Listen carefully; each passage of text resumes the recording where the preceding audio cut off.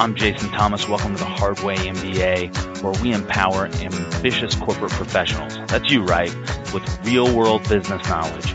We interview business leaders who are gracious enough to share their strategic insights and tactical activities to improve your business and career.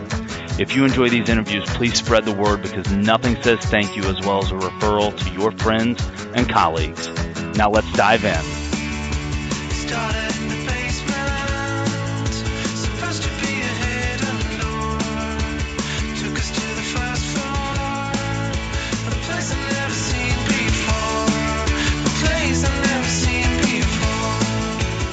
Welcome. This is Jason Thomas, your host here at the Hard Way MBA. Super excited to introduce you to our next guest here, a longtime friend of mine. We're going to cover a broad range of topics from working with the government, selling within that sector, building leadership teams, and learning how to delegate.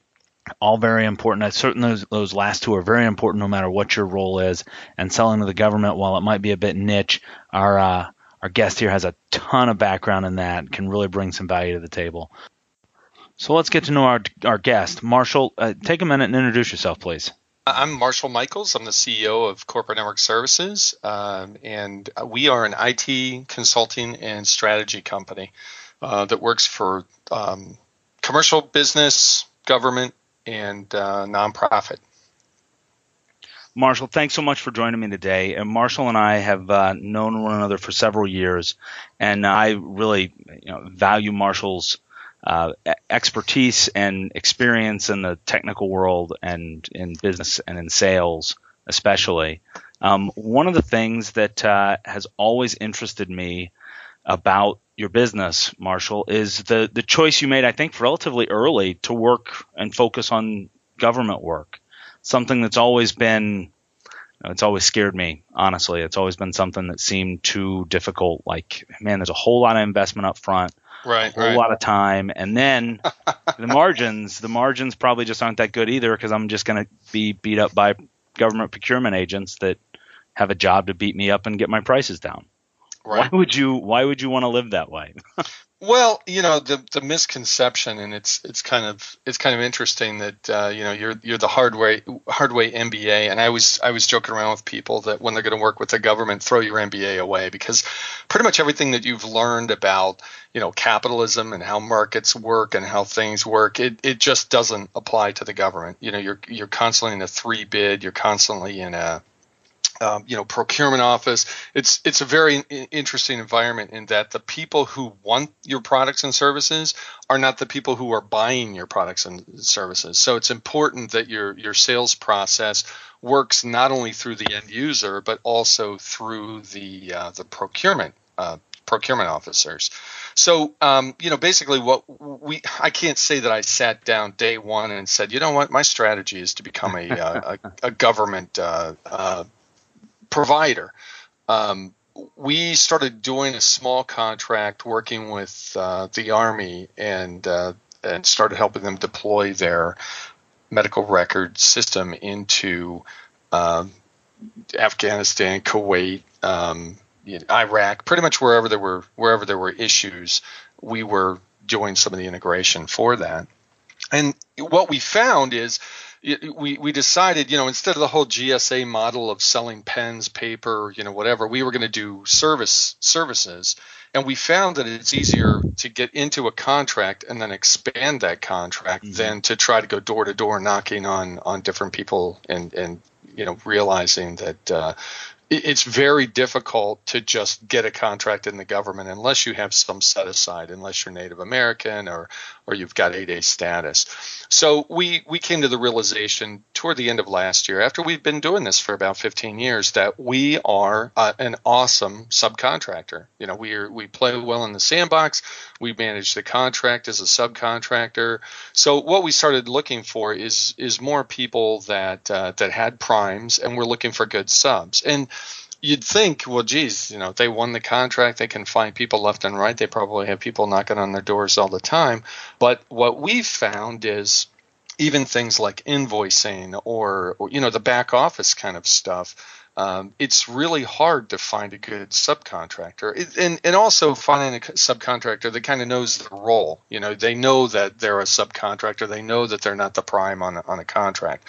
So using that strategy and saying, you know what, we're going to be the best partner we possibly can, we somewhat reduce the business development and sales costs because we're constantly going back to the same primes, taking the expertise that we have and helping them bake that into any of the deals that they're going after. So we can provide all the proposal support and stuff like that. So, the world of GSA and people beating on you and 3 bidding and, that whole thing, it's a little bit different than what we do on the services side. So it's worked out really well.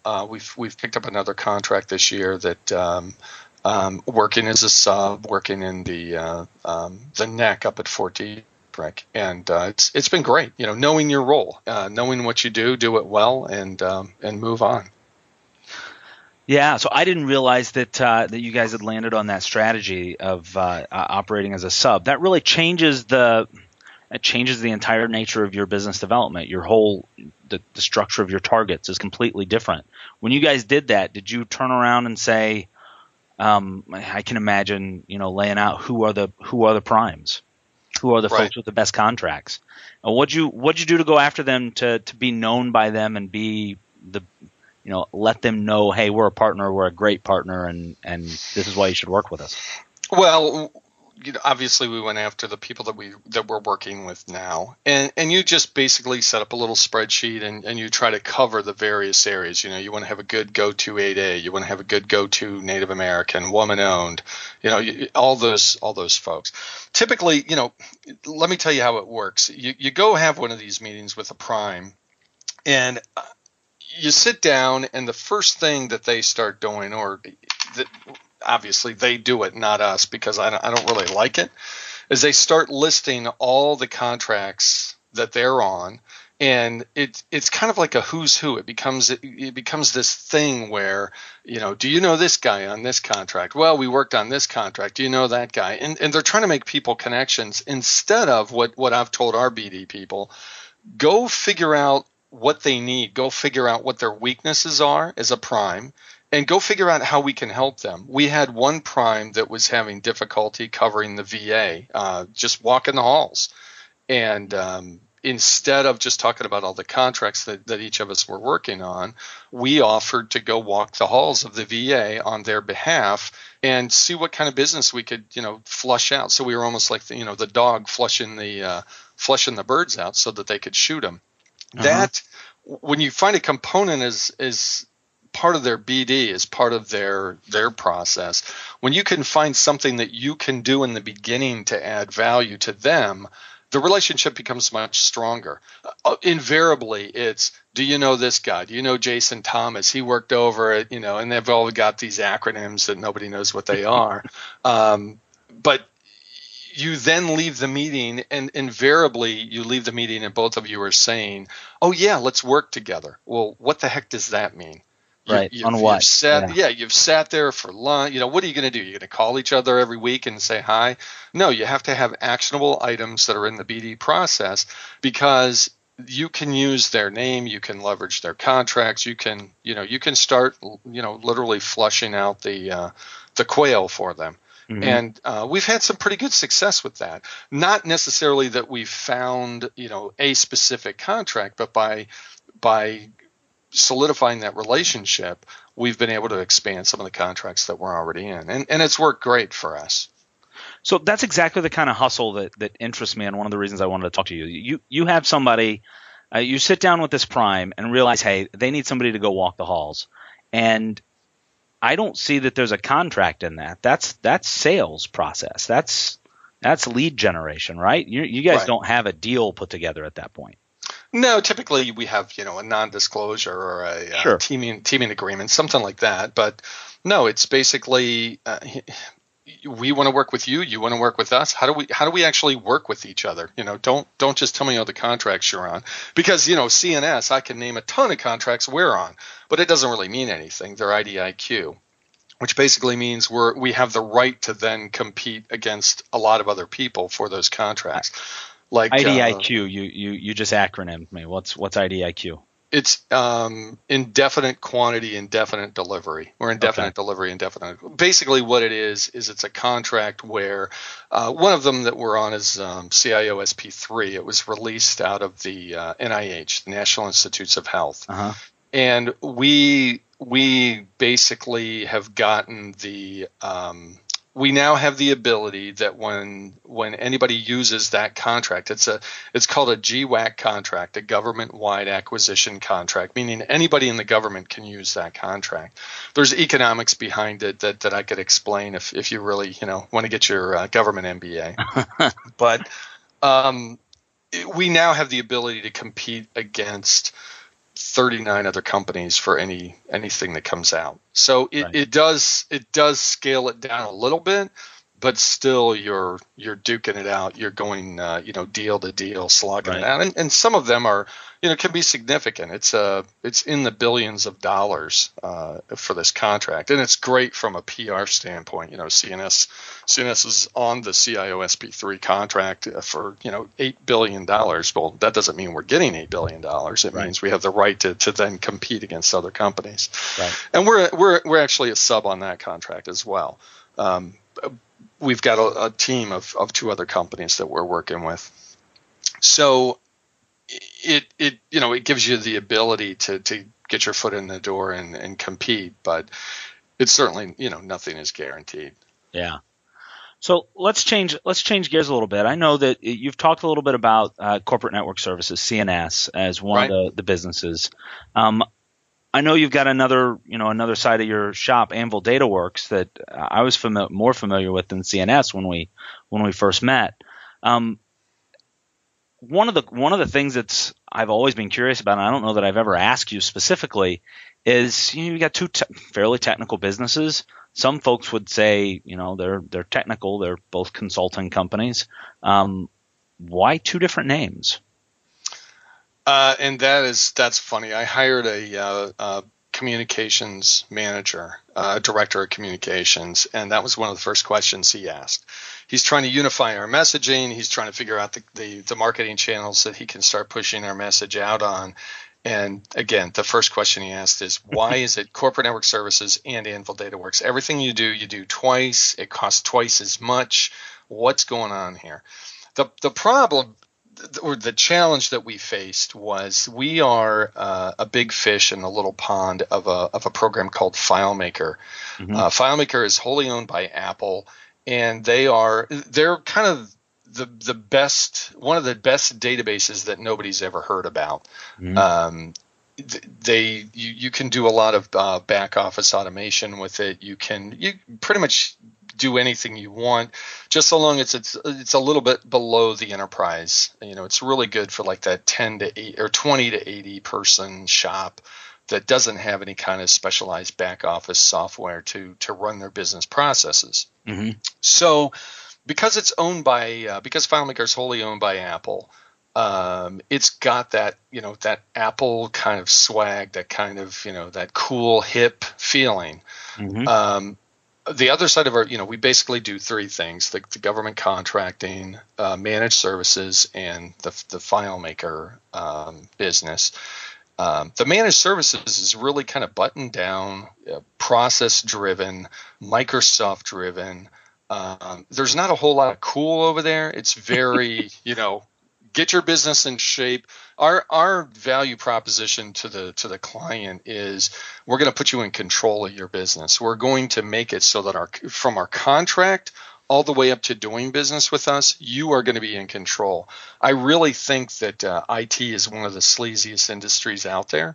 And when I started the company, I started with the thought of I wanted to be the garage you could bring your car to, and I wouldn't, charge you $300 every time you came into the shop.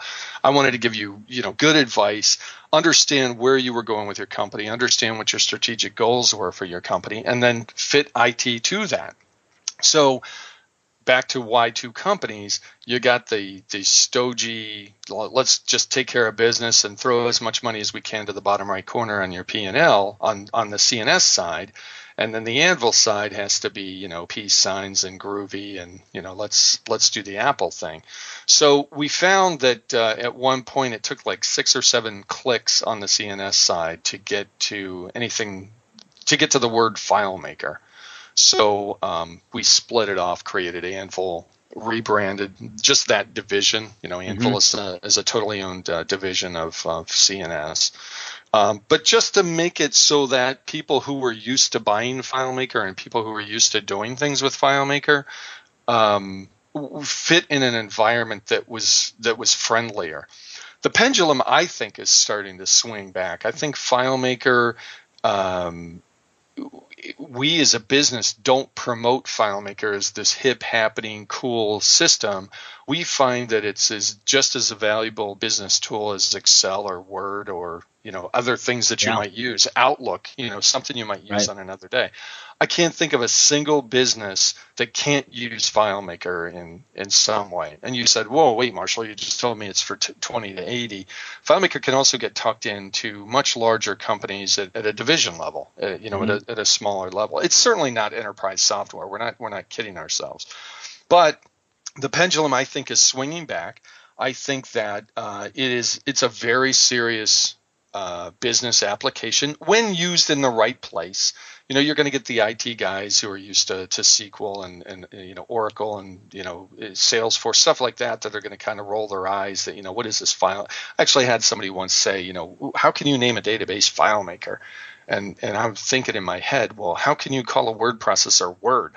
So to me, it's kind of the same thing.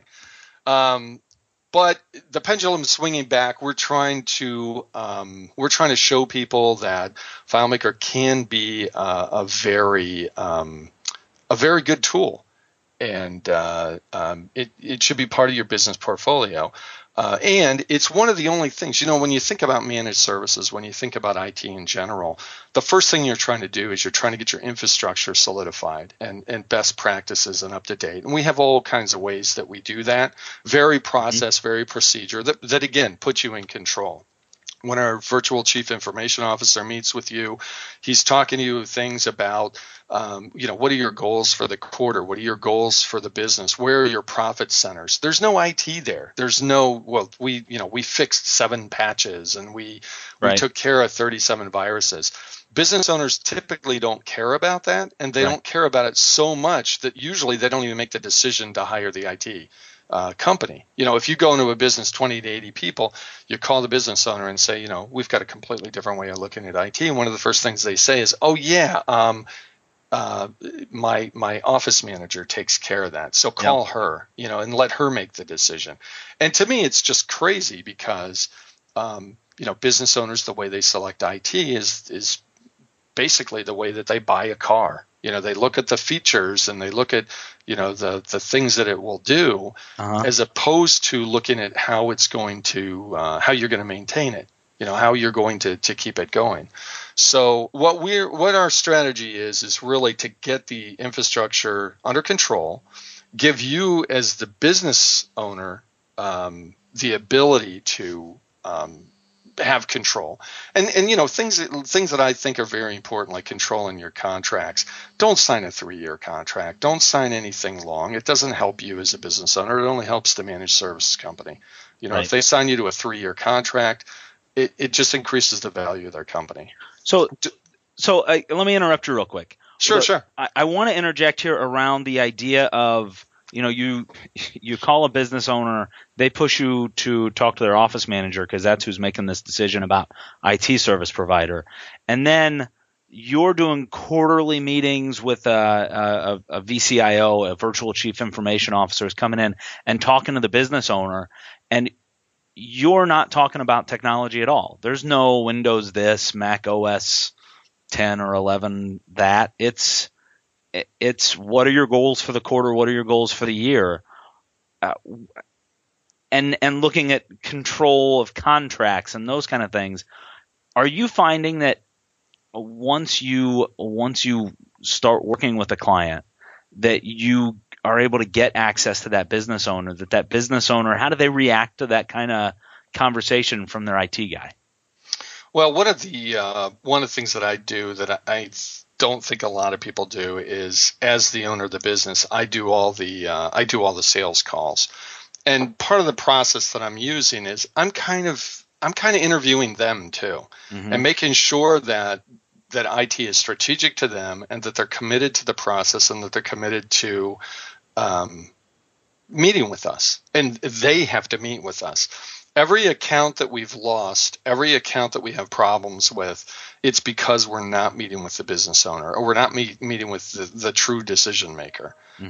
So by doing that interview process up in the beginning and talking to the business owner and making sure that they're a good fit for us, they're very excited about the different way that we do it. Still the evolution, if you look at the Grand Canyon layers of IT, it used to be people would go out there and work time and materials. Then we got the brilliant idea that we're going to bundle hours. That was like the big breakthrough. We're going to bundle 10 hours together and give you a better price. See how awesome we are. Then the next thing was, we are going to come out every Monday, Wednesday, and Friday and give you even a better rate. Well, what happens when problems were Tuesday and Thursday? You then default to this T&M thing. So I think that our approach by the documentation and the meeting notes and the way that we go over everything with the business owner, because it's so business driven and not technology driven. One, they think it's very refreshing. Two, they see it as a completely different way and a better way. And three, and this is the most important thing, now I'm talking to them in language that they understand. Yep. If I tell them that their discombobulator is discombobulated, they are just, what does that mean? And that's why I say, IT is a little sleazy, because you can go in and tell people, oh my gosh, if you don't replace X, fill in the blank of any part of that server, it's going to go down and you're going to have all kinds of problems. Yeah, now you're selling. You're going to go out of business. Uncertainty and doubt. And now it's insurance, right? It's life insurance. Yeah, and I really don't believe in that. I had my Jerry Maguire moment. Fewer clients, better relationships. Yeah.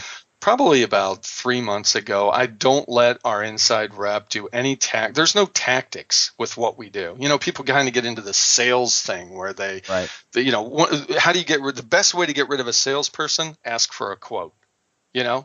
So you're sitting there, well, give me a quote. Yeah. My response is, well, you know how much we cost. So, what's the next step here? And it puts people a little bit off in the beginning. Yeah. But once they see that I'm really coming from a position where I've seen this process, I've seen this dance a million times. I mean, wouldn't it be great if you went in to buy a car and they just said, here's the price and that's it. There's no negotiating. And the key is you believed them and you felt like you were getting a good deal. Who is it? CarMax, I think, does that now. They don't negotiate. Yeah, we just got a CarMax here in St. Louis. I've not been there, but they don't negotiate.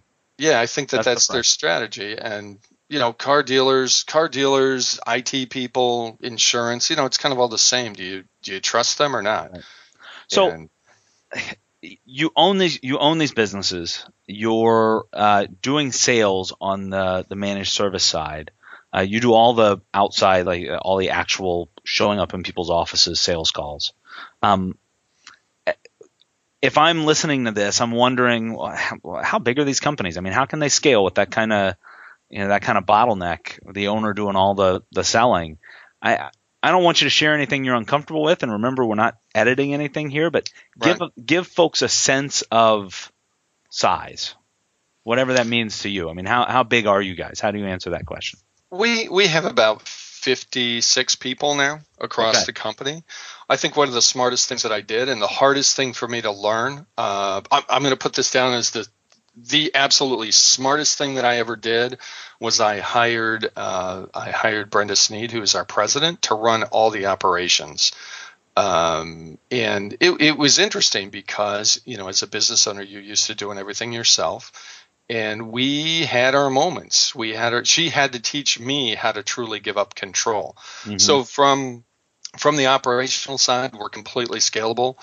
We can bring in, basically as much work as we want because she's processized everything, if that's a word. I hope you pay Brenda Sneed very well, Marshall. She does well. Because she earns every bit of it if she's getting you to give up control of something. I was going to say, because she has to work with me or because of the work she's doing. Yeah.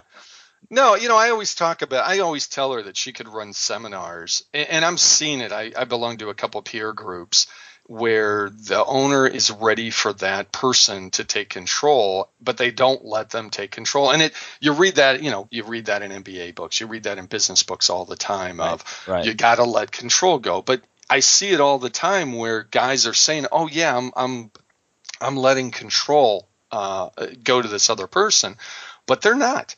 I literally, this is not the fake use of literally. I literally am only allowed to talk to some employees about sports and weather, and not about their job, how they're doing, what I think they should do, any changes, anything like that.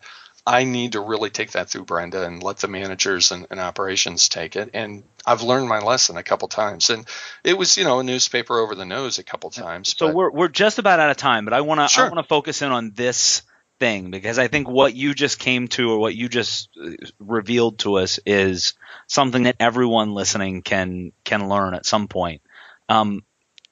Delegation, giving control to someone else. It doesn't matter if you own the company, if you're a new manager and you've got 10 people that report to you, and this is the first time you've ever had to delegate anything.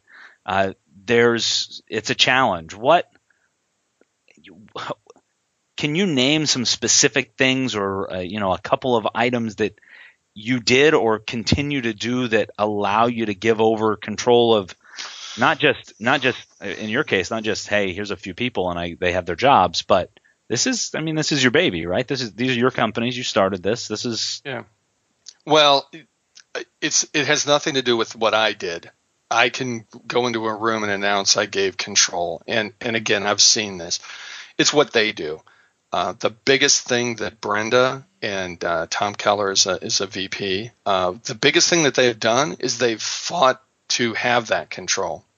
So if I go in and I do something like try to make a change or, just casually talk to somebody about some change that should be made that gets the employee all fired up and, they're ready to go, but it doesn't fit in with what Tom and Brenda want to do.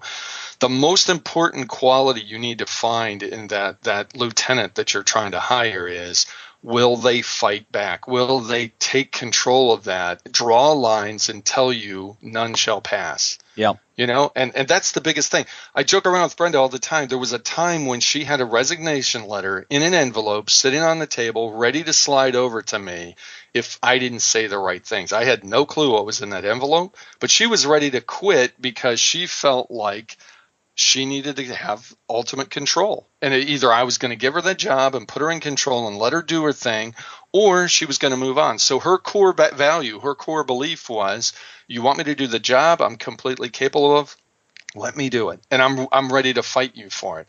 And I find that's the easiest litmus test. If you have somebody that you tell to do something and they just say, yes, sir, and away they go, you're really not getting anywhere. You need to have a little bit of that tension in the conference room, but when everybody leaves the conference room, they all have to be on the same page, and right, move. Right. But I think the biggest quality is not so much what you do as a business owner. The most important thing is, what are your people doing? What is their reaction? Are they and have you built an environment where they're comfortable pushing back a little bit to have that discussion? Yeah, if you're just barking orders and everybody's afraid that they're going to get fired if they say the wrong thing, that's not the kind of culture you need to grow. Yeah, and knowing you, Marshall, I know that you said you have a strong personality. At the same time, you're willing to say, I don't know what I'm doing here, or certainly someone can do this better than me. I've heard you use those kind of words before, and creating the environment that makes that possible is what you did there. I mean, there's no doubt in my mind. I haven't seen it, but that's the way I'm sure it worked. So, Marshall, I truly appreciate your time and your candor and your willingness to come on and educate us all here a little bit. And and wishing continued success. Is there? I don't know how big the audience here. This is like the second interview we've done, but let's assume it's thousands of people, even though it's probably just my mom. Well, anything that the audience wants to, how can they get a hold of you if they just want to say thank you? And I would encourage folks, if you've gotten something out of this, shoot Marshall an email, say, hey, thanks, Marshall, loved this thing that you talked about. What's the best way for folks to get a hold of you? Sure, it's definitely email. My email, and it's one of those branding things that we were talking about before. The whole Anvil DataWorks versus CNS. We have the worst URL on the planet Earth because I have to say my email is mmichaels, that's MMICHEALS, at cornetser.com. That's CORNETSER.com, and I have to spell it every single time. Well, so we're going through a little bit of rebranding, and hopefully we'll get something, Joe.com or something easy to say. Perfect. Yeah. Well, thank you so much, Marshall. Hey, you just heard how to get a hold of Marshall. You can get a hold of me. It's Jason at hardwaymba.com.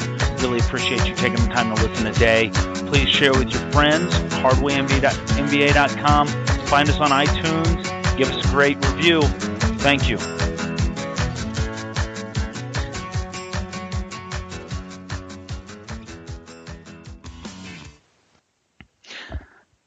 Thank you for staying tuned all the way to the end, folks. As you know, you are a small but mighty group of listeners who listen all the way to the end of a podcast. You may be interested in joining our Hardway MBA Deans list. Go to hardwaymba.com, sign up, make sure you get the best that we have to offer, and you get an open channel to communicate with me very directly on things like show content, guests you'd like to hear. The other thing, I'd really love it if you would go to iTunes, give us a great review, download all of the episodes. We're making a big push here at the beginning of the podcast to make it to the new and noteworthy section of iTunes. Your downloads matter a lot. The last thing I'd ask you to do is share this podcast with your friends, folks. Nothing says thank you like sharing with your friends and colleagues. Truly appreciate you taking the time to sit down with us for a little bit today, or listen while you're exercising, whatever the case might be. Thank you so much. Again, Jason at Hardway MBA. Take care of yourself.